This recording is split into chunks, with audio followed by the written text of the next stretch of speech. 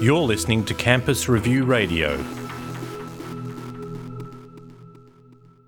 Trump said was probably more sensible than Hillary's plan to make it more generous with students, which is going to cost a lot of money.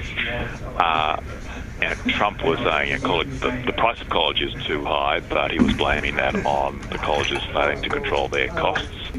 He was talking about student debt being a problem and suggested that students have to pay a fixed percentage of their incomes, which kind of has parallels with what we do here or in the UK. So that's sort of well within the realm of conventional higher ed policy making. Do it or not, who knows? That's certainly not crazy.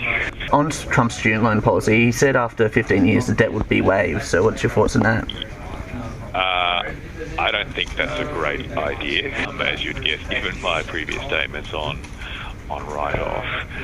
And certainly in the US, I know there's been criticisms of their existing, I think that it's longer than 15, but there is a write-off saying that this is causing people from high-income families to stop repaying when they're perfectly capable of continuing to repay.